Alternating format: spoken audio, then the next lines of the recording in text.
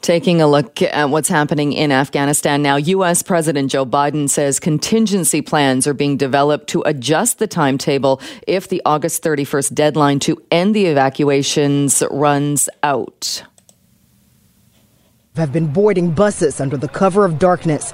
Once at the airport gates in Kabul, fewer than 50 yards separate the final Taliban checkpoint and U.S. forces. The Taliban controls who gets into the airport and who does not. Let's check in now with Reggie Cecchini, Global News Washington correspondent. Reggie, thanks so much for joining us. Good morning. What is the latest with what's happening with the United States and the evacuations?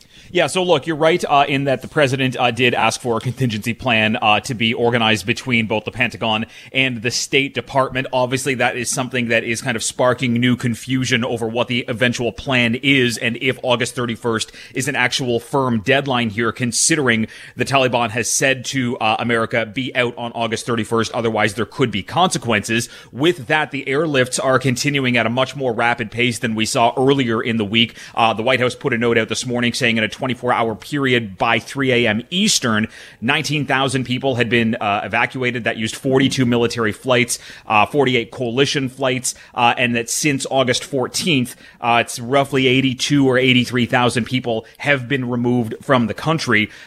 That's not everyone, but it is a much faster pace and gets this kind of eventual August 31st goal in line. And what are your thoughts on what's happening on the ground we're seeing other countries, Poland saying that it has ended its evacuation operations, other countries that appear to be at this point pulling back? And that has to do with the fact that there is a security threat that is in and around the exterior perimeter of the airport in Kabul. This is from kind of a combination of forces that include the ISIS affiliate in Afghanistan, ISIS-K. There is a worry amongst American officials that a potential threat could be carried out, which is why they are trying to ramp this up as quickly as possible. But at the same time, this threat is also kind of weighing into into this kind of plea from G7 leaders to the United States saying, look, we may not be able to get everybody out in time. We may need to stay longer. But then again, that threat puts more troops at risk. So this really is becoming a difficult position for not only the Biden administration, but for leaders around the world who understand that they may have citizens, residents, or Afghan allies trapped that aren't able to get out. And is there any talk or consideration of Canada's role and how Canada can support the evacuations as well? So we know that there were obviously conversations at the G7, and Canada is continuing to send military planes over. We don't know, or at least Washington hasn't been given kind of a direct timeline as to when Canada could potentially pull out of this. But given the fact that there is a concerted effort here amongst the G7 nations to work with the United States, which it says is working with its allies to ensure that this wraps up in a timely fashion, each country is essentially doing everything that they can, understanding that time is running out, and that time is running out up against a very credible threat here from either the Taliban or from ISIS-K, that a consequence could be looming.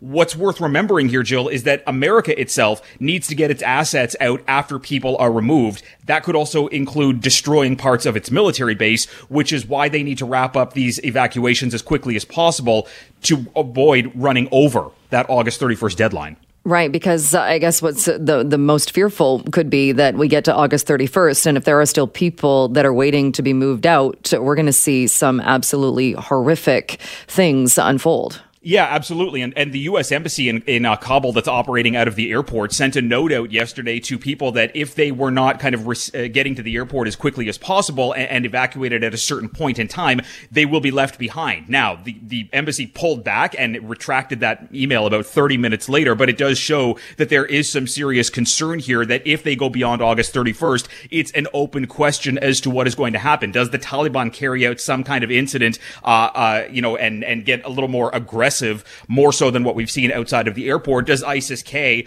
an enemy of the Taliban, but also anti-America, do they potentially carry out something, whether it's in Afghanistan or whether it's somewhere else in the world? These are things that are under consideration right now, which is why time is of the essence. All right, Reggie, we'll leave it there, but thanks as always for joining us. Thank you.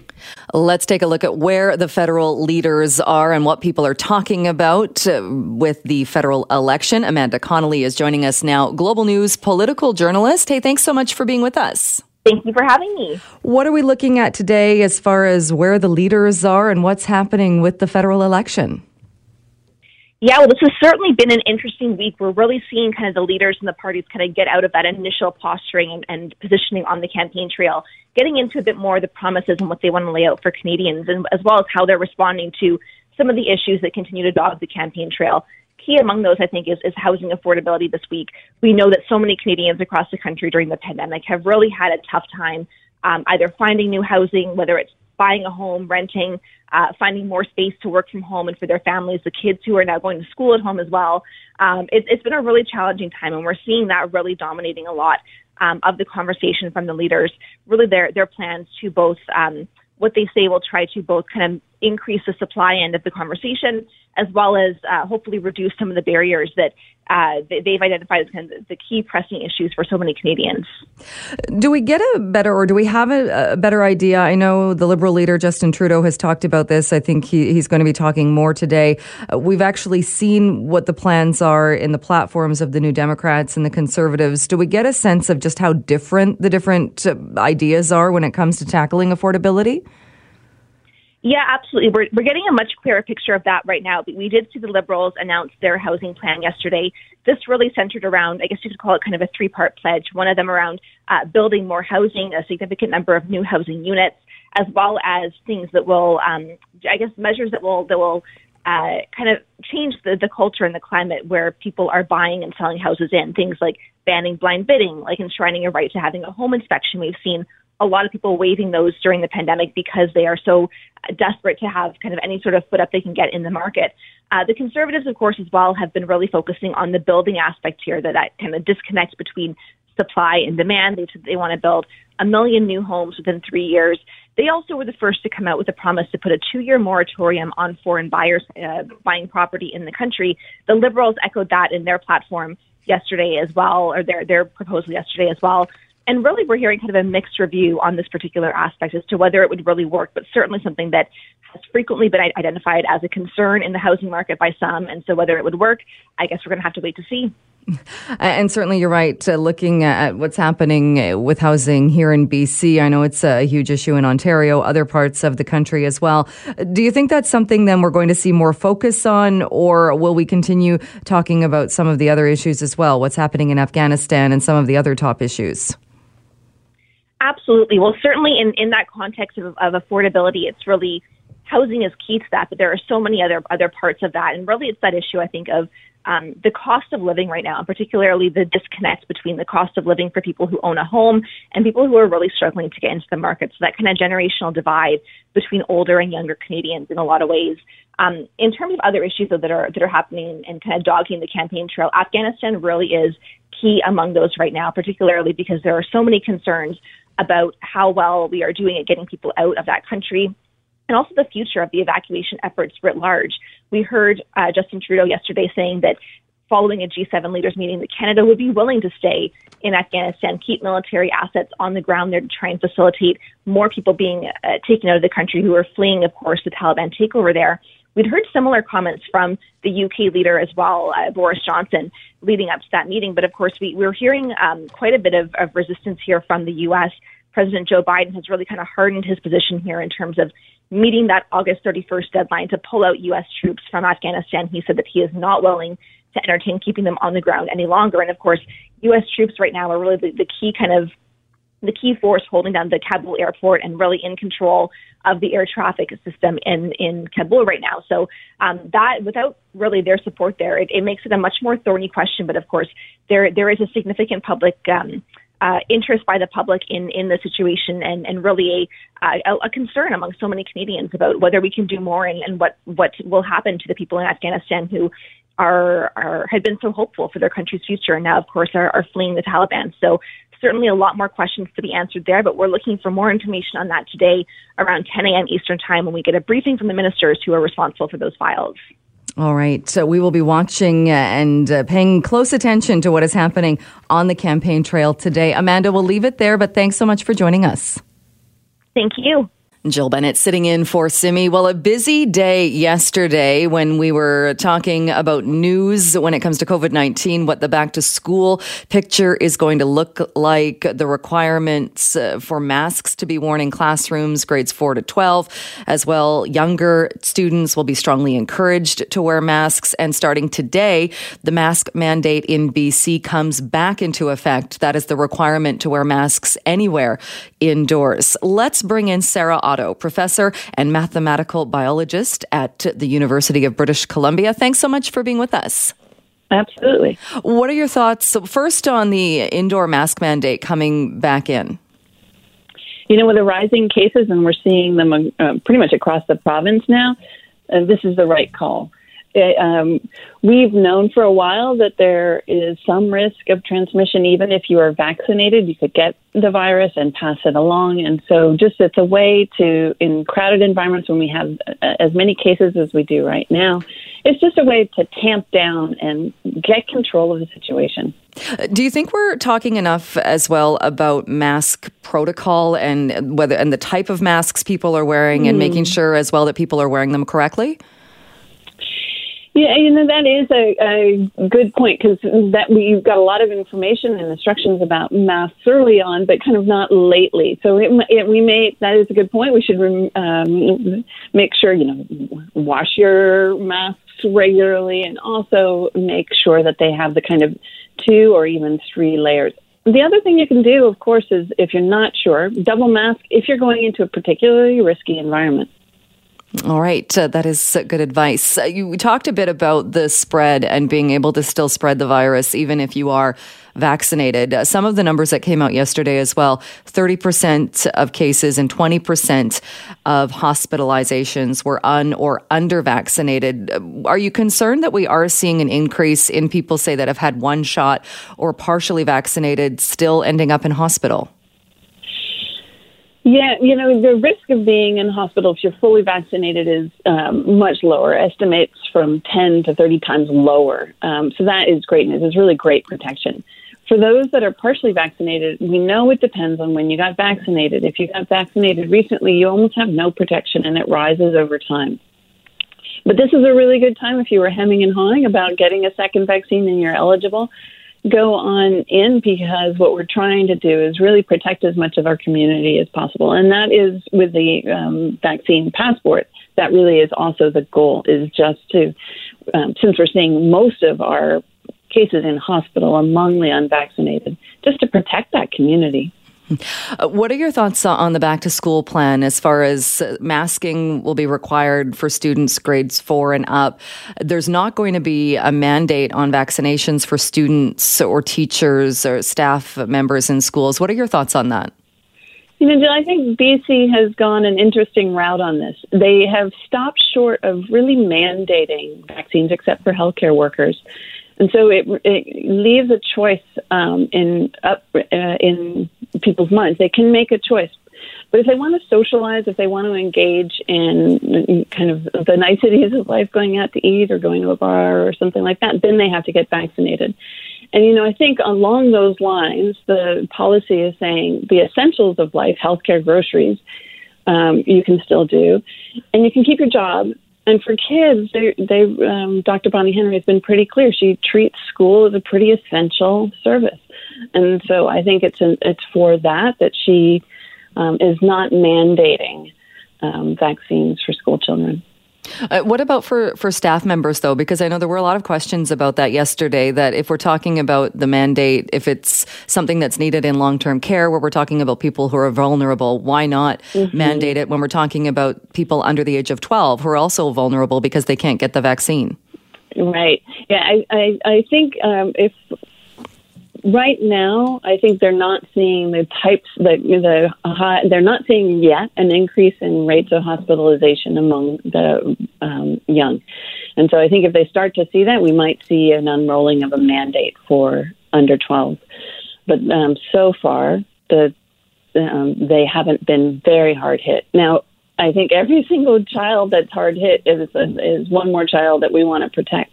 So if I were a teacher, I'm double vaccinated, and all of my colleagues that I know that are teachers are double vaccinated. I think it's, I would find it very hard as a teacher personally to take that risk on my students' lives. So I do hope and call for all teachers to get vaccinated. And the risk to yourself as well. It's interesting when we're talking about people in those professions, it is about the risk to students, but the personal risk as well. Absolutely, yes. But, as a teacher, I have to say, I think most of us, our first concern is that we provide a good learning environment for our students. That's what we're trained to do. And they can't do that if they're sick. They can't learn. What are your thoughts, and Dr. Henry touched on this yesterday, going into the fall, into what is typically the respiratory flu cold season, the Delta variant, people moving back indoors. Do we have modeling numbers, or what are your thoughts on now going into another fall where we are? Yeah, so our projections from the modeling team have shown a really steep rise. Now we're starting to see the bend in the interior because of the recent actions that have been taken in the interior, but it's still growing. And so that means that we expect to see increasing case numbers as school opens. We're not unlikely to bend the curve enough before then. All right. Professor Otto, we'll leave it there for today, but as always, thanks so much for your time. Absolutely. Thank you. Jill Bennett sitting in for Simi Sarah this week. We are taking a look at what's happening with the federal election. And joining us now is Erin O'Toole, the leader of the Federal Conservative Party of Canada. Mr. O'Toole, thanks so much for being with us. Good morning, Jill. Good morning. Want to start by talking about healthcare. It has been a topic that has been brought up several times so far during the campaign. A lot of talk about private versus public healthcare. How do you see yourself as the Conservative leader fixing the crisis we have in Canadian healthcare? Well, I put out a solution to secure healthcare on day 2 of this campaign, an injection of $60 billion into our public universal system over the next decade. It will be an historic investment, giving provinces the ability to fill some of the gaps from COVID, help our front lines who are fatigued. I'm also today talking about our mental health package, which will be on top of those commitments. We're also doing some significant investments on treatment beds for the opioids crisis. I announced that in the GVR just the other day. So this is a priority for me, and it's been disappointing to see Mr. Trudeau actually be caught importing American-style attacks, misleading media, basically caught lying about my record. I've said universal access to our public system is paramount. They edited that out to try and mislead Canadians. And I think after 6 years of this approach with Mr. Trudeau, we need a change. When we talk about spending, though, and taking a look at how Canada spends on healthcare, we do spend an enormous amount when you look at it per capita. We still have some of the longest waits. We have we still have a lot of the issues, especially if you compare the Canadian system to the 28 other countries that have universal healthcare. So how does spending more money fix it? Well, this is where I've said I want to be a partner with the provinces. So what can the federal government do? I can give them predictable rising funding so that they can plan to bring wait times down and to improve service for the people in their province. I trust the premiers. I don't think whether it's Premier Horgan or whether it's Premier Higgs in New Brunswick, I don't think the changes they're going to make are meant to hurt their citizens. I trust the premiers wanting to get wait times down, get more choice, ensure that there's free universal access. And that's why I've said we've got a partner. I'm going to give a large, once-in-a-generation investment. And Mr. Trudeau is now attacking premiers, claiming that he's going to cut funding, close clinics in the middle of a pandemic. So I think we have a federation where we have to work together. And especially with some of the mental health and addiction aspects which have been made worse from COVID, I've been putting some specific focus on those, which are very important to me. I've worked on mental health issues as a veterans advocate before I became a politician. So, Jill, the well-being of the country, the recovery both economically and the social fabric is very important to me and our Conservative team in this election. Do you think there's a misunderstanding then, or when we look at the healthcare system, because anybody that has spent any time in it, whether personally or with a loved one, we do have access to both universal healthcare. We have access to private healthcare as well. In the province of BC, though, we've had our government suing the operator of a private clinic, the same government where members of that government have used those clinics. So how do we get past that and get to a place where we know that universal healthcare is protected, but like you said, people do have choice and have access? Well, this is why I think the misleading attacks by Mr. Trudeau actually try and distract from the fact that we have to make sure that universal public access is there. But if we can get wait times down, and if provinces can come up with ways of helping people faster and more effectively, offering more choice, why wouldn't we support that? Here's a great example. During the pandemic, we needed to get vaccinations out very quickly, and a lot of pharmacy chains, private sector, were able to deploy these vaccines and distribute them in many provinces a lot faster than the public health resources would. Isn't that good? We got our vaccination rates up quite quickly, even though Mr. Trudeau was 4 months late in getting the vaccines. So this is the type of conversation I want to have with the provinces. We need to make sure that free public universal access is there, but we all want wait times to come down. And what I'm trying to do is be a partner with $60 billion over the next decade, increasing funding. But I'm also going to try and work with the provinces if they're trying to improve the system. You've also said that you would like to, or you plan to, balance the budget in 10 years. That means you would have to curb spending somewhere. Where do those cuts come in? Well, there's no cuts, Jill, but we have to wind down the emergency measures of COVID. Mr. Trudeau still has in place emergency response benefits that were set up at the first wave of this pandemic when we were worried about an entire economic collapse and full closures. Well, in really the last 10 months, we've seen sectors of the economy have record profits, and some of those companies qualifying for taxpayers' money and people being able to keep getting the CERB even though there's shortage of workers in many parts of the economy. That's wrong. That's meaning we're not performing.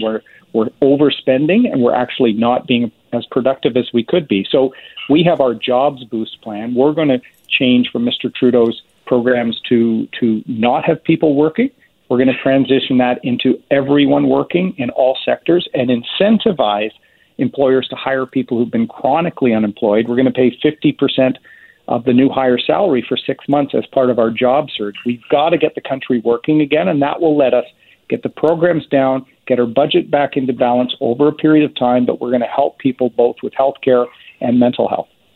But even stopping the freebies, for lack of a better word, that's not going to get back to a place where it's going to be balanced, is it? Wouldn't there still need to be curbing of spending elsewhere?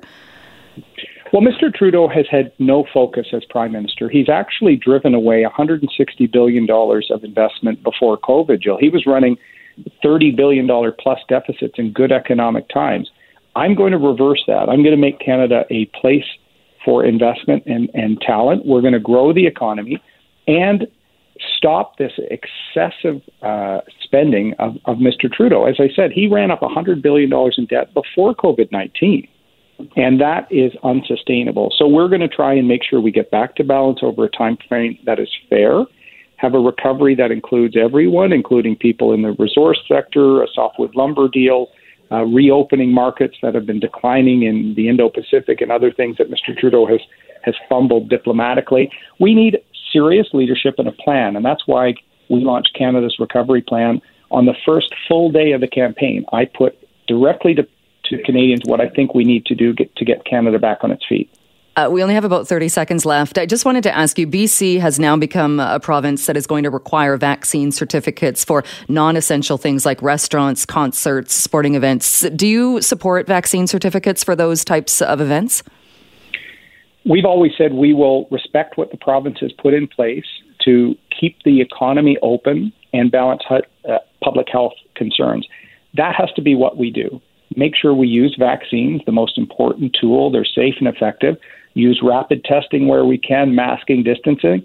And if the provinces who have the hard decisions of making restriction decisions want to use other measures to keep people safe, we will respect that. I want to partner with provinces, not pick fights with them like Mr. Trudeau does. All right. To Aaron O'Toole, we're out of time. We'll leave it there. Thanks so much for coming on the program. Thank you, Jill. Have a great day. Well, we now know there will be a requirement for students in grades 4 to 12 to wear a mask while in classrooms. That's when schools resume next month. That has been one of the most significant changes to the back-to-school plan as the fourth wave of COVID-19 continues to hit this province. All staff and visitors in K-12 will also be required to wear masks while indoors. Well, let's check in with Jordan Tinney, who is the superintendent of the Surrey School District. Thanks so much for being with us. You're welcome. Glad to be here. Good morning. Good morning. Do you think these rules and these mandates go far enough to keeping students and staff members safe? I think you need to look at the rules and, the school rules in context of the whole community package and the provincial package. Obviously, the vaccine piece is the one people are focusing on now. The masks is where we were in the spring, and many of the other protocols are where we are in the spring. But when you look at the vaccine piece, there just seems to be a substantial requirement in the community to get vaccinated. Everything from getting your morning coffee or lunch snack to being on post-secondary campuses and attending sporting events, meetings. So, if you want to live a normal social life, you need to get vaccinated. So that's going to impact schools for sure. So I think it will have an impact, and I think it'll make a difference. So it sounds like it's almost like a de facto mandate in that while there isn't one specifically a vaccine mandate for staff and employees and teachers in schools, it sounds like you're saying because of the vaccine certificate for other activities, it'll probably turn out to be a very high number. I think so. I mean, when you look at it, we all have our stories. I literally was having my morning coffee, and I was talking with them about, okay, do I need a vaccine to get my morning coffee? I am double vaccinated, so that's a good thing. But I think the bar is really quite high. So I think you'll see people, hopefully in increasing numbers, get vaccinated, and that'll translate. What happens in our schools is a reflection of what happens in our community. We know that. So we also know that in the spring, I can only speak specifically for Surrey, when our teachers, our support staff were first in line for vaccines, we saw just such a dramatic drop-off of cases in our schools. So it is a game changer. Masks are important. They're one other protocol that we want them all to be in place, and so I think you will see a difference. How are things going as far as ventilation and that, given that I know in Surrey there is a large number of portables, and that was an issue that was raised several times last year? Yeah, that's the other piece right now. Our systems are well maintained and our systems are upgraded, and so we're looking at everything right now to say, is there any way we can do better around ventilation, and do we have the right filters? But we have monitor systems in place and maintenance systems in place. But you'll continue to hear lots of comments about ventilation. Does more need to be done, though? Because it seems to be it's different from district to district as far as has money been spent on air filtration systems, or has other work been done to improve ventilation? Well, I think you can always do more. We have a number of schools that will not have MERV 13 filters, for example, and we're looking at, do we need to upgrade those, and what is the cost associated, and where do we find the funding to do that? So, to your question, can we do more? Of course we can. There was also talk, I know one of the questions asked yesterday was about cohorts, and certainly there were concerns raised last year about the efficacy of cohorts. So what are your thoughts on kids coming back and kind of mingling together and being together in that school setting? Well, I think we've all been on this learning journey, and I think what we learned about cohorts was they were put in place in the first regard for contact tracing. But now what we know is COVID really is about you and your best friend or your very close contact. So it's good news that cohorts are removed, because that really gives us lots more flexibility at the school to return to life really as normal. And so I think that's great. I think we'll see when the notifications come in the fall, just what that looks like for individuals. And of course, that's where vaccinations may come in place again, because if you're not vaccinated and there isn't an exposure in school, you may be required to self-isolate, as opposed to if you are vaccinated, you might just be asked to self-monitor, which is what we all do anyway. So we'll look for the clarity on the notifications to come, but that'll be important as well. In scenarios like that, if people are not vaccinated and have to self-isolate, will there be options or ways for them to move to remote learning? Yeah, I imagine so, but we're going to look today. There are regional town halls with health officers today for us, and we're looking for those answers around the notifications. It'll certainly be different from last year because of course, you're faced with this situation now. If depending on individual circumstances, if vaccines are available and someone chooses not to get vaccinated and then they're self-isolated, let's say it's a staff member, then what are the implications for us as an employer, as opposed to those people who are vaccinated and they know they can remain at work or students can remain at school. So what will remain to be seen for us is how many notifications will there be. I mean, certainly there will be. COVID will descend upon our schools in the fall. I'm almost certain. And so when it does, what is the extent to which people are asked to self-isolate as opposed to self-monitor? And one other question about masks, just because it is so different depending on what province you're looking at, that we know that at kindergarten to grade 3 in BC, students will be urged to wear masks, or it's recommended. It's not mandatory. Some other provinces, I think Ontario, it's mandatory starting in grade 1. Others are leaving it up to the individual boards. Are you concerned at all that we're going to have these grades K to 3 where it's not mandatory? I think people got used to the mandate in June, and personally, I didn't receive a lot of feedback.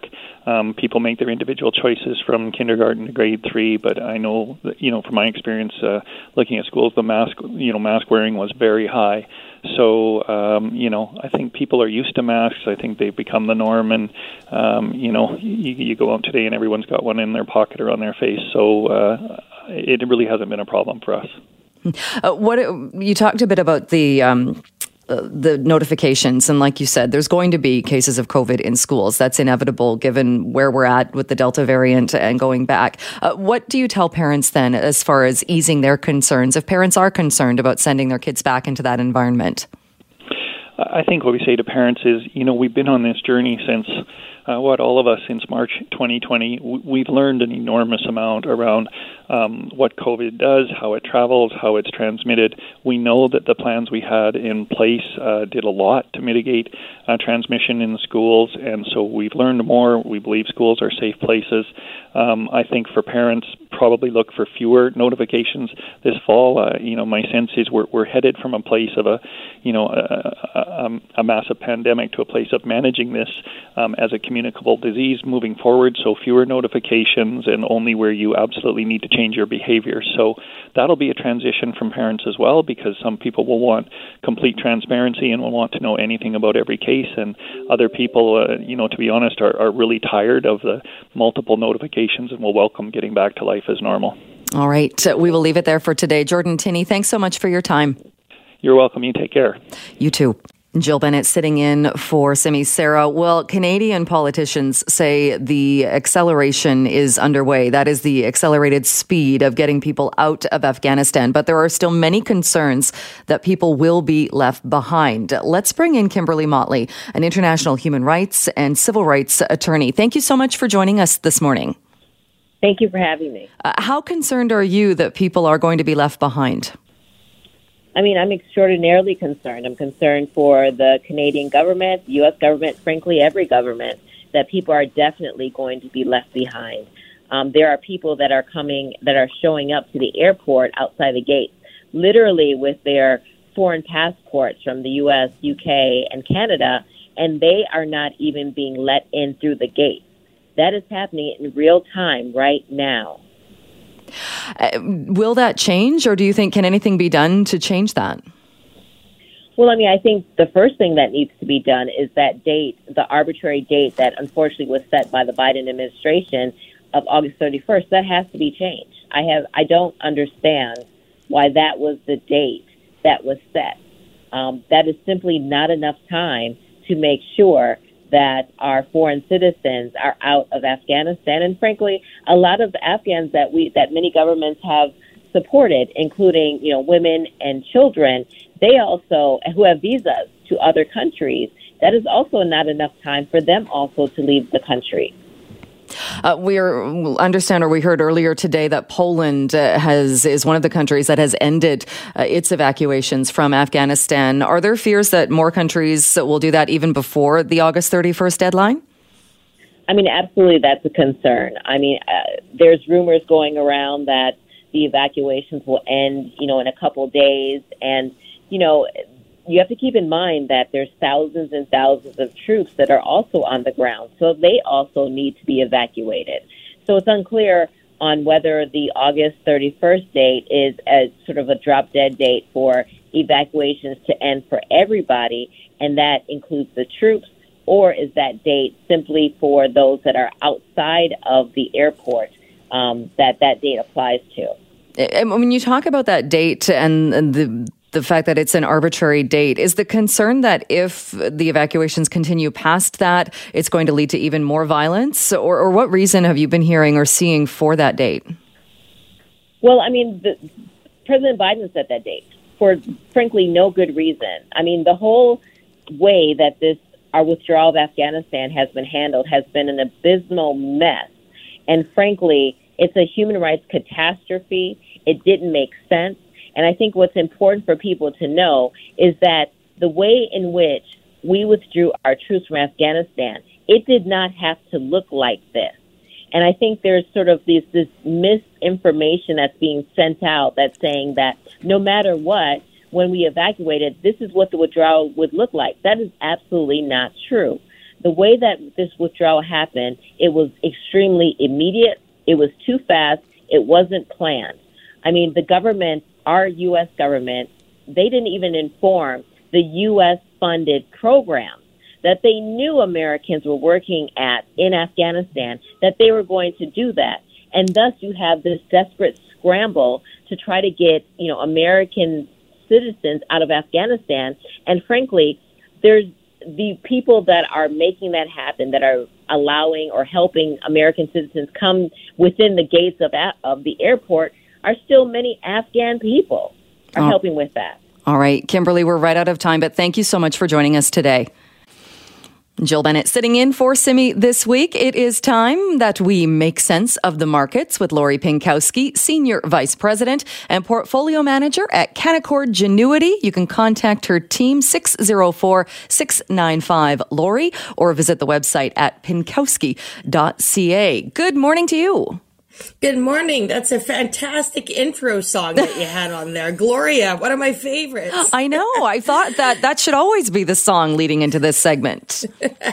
Definitely. So markets are higher by about 1% to 2% over the past week. Last time when I was speaking to Simi, we were kind of dealing with a minor pullback, by only a few days and only a few percent. So what we've seen since then is that there was a decline of greater than 1% of retail sales for July in both the U.S. and Canada, as well as slowing growth in the manufacturing and services sector. And so this is a situation where kind of bad news is a little bit of good news.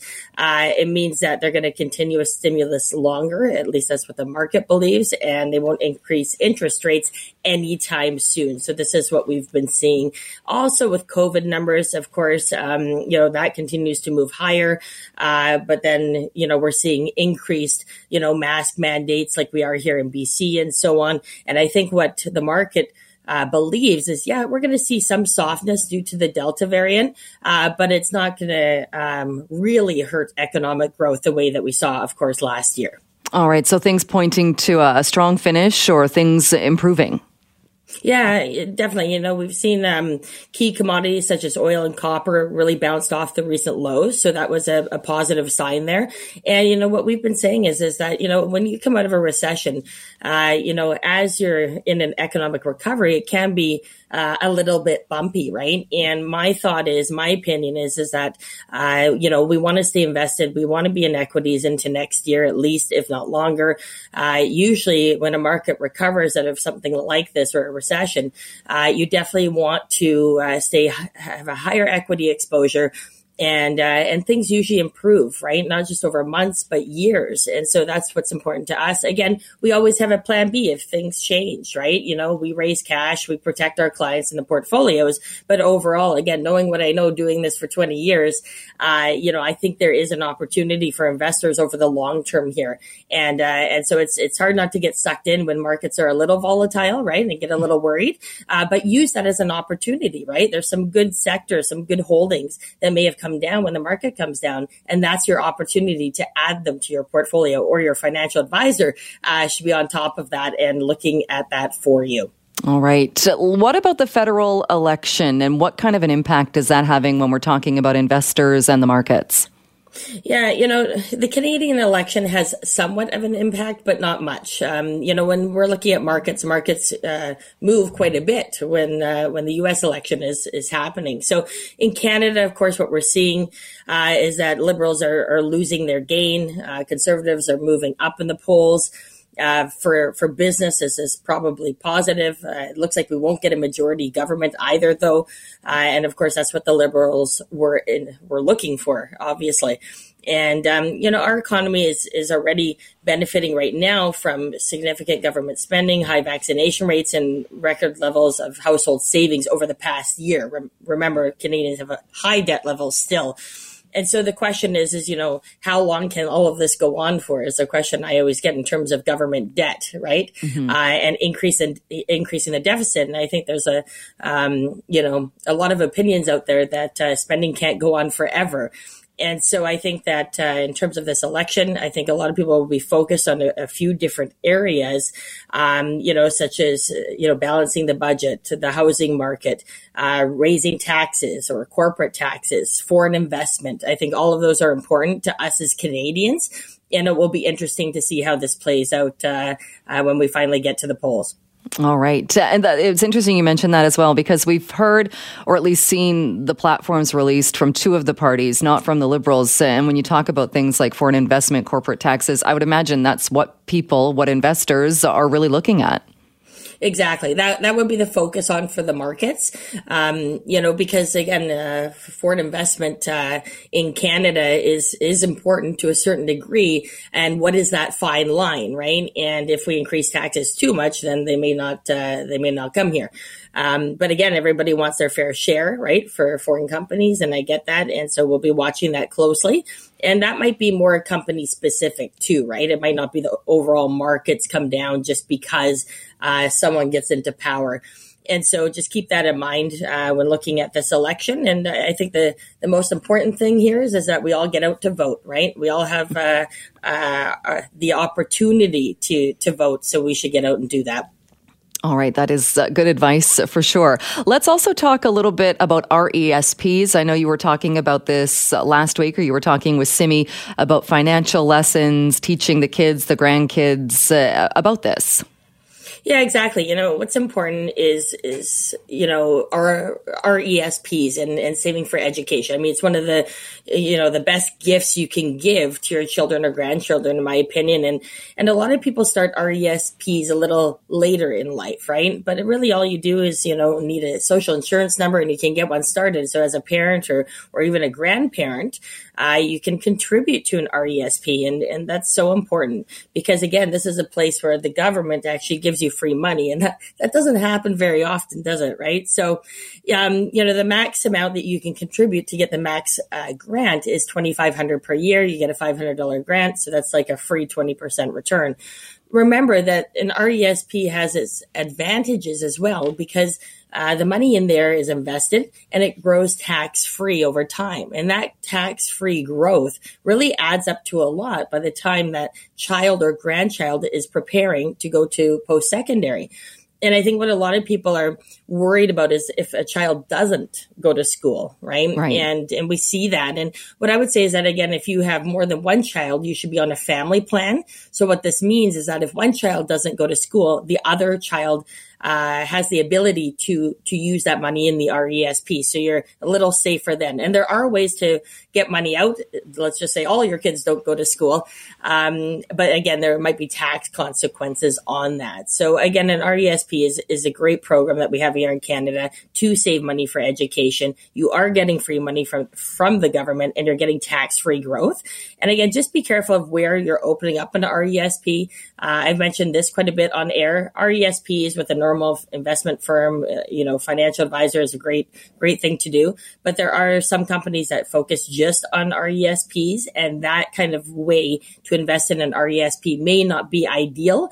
There's a lot of kind of rules around those types of RESPs that really you don't want to be you don't want to be involved with, in my opinion, anyway. And so again, opening up a normal RESP with an investment institution, ask your financial advisor. They can do that for you as long as that child has a social insurance number. You're good to go. So I guess I'm hearing from you there that they're not all created equal. So do some homework on that. Exactly. You want to make sure that you're just in a regular RESP and you're able to invest in all sorts of different things. You can remember in an RESP, you can buy GICs, you can buy stocks, you can buy bonds, you can buy funds if you need. So there's lots of various investments that you can invest in. And then there's other types of RESPs where you're much more limited, and withdrawals, and if you miss a contribution and all that kind of stuff can be a real problem. So, and I've met many people who have got sucked into some of those, and they have some serious problems later on with their RESP. So again, make sure you're in the right type of RESP. I can't say that enough. And like I said, education is one of the best gifts you can give, in my opinion. And again, it's great to get one started for your child or grandchild. And I think you touched on this, but just in case somebody is concerned, one of the maybe hesitance of this would be, like you said, if your child doesn't go to school, worried that money will disappear. But like you also touched on there, that's not necessarily the case.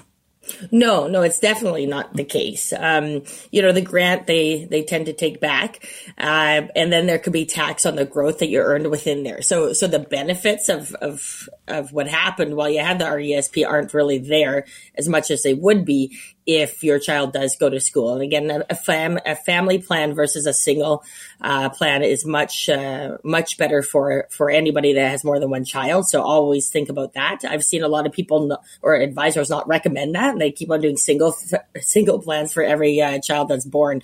So there definitely is a way to get your money out. If children don't go to school, again, there could be a tax situation there, but still the money doesn't just evaporate. So again, if you're in the right RESP plan. So talk to a financial advisor, open up an RESP. Kids are all going back to school, and it's that time to really think about it. All right. Good advice. Lori, great to chat with you. Thank you so much.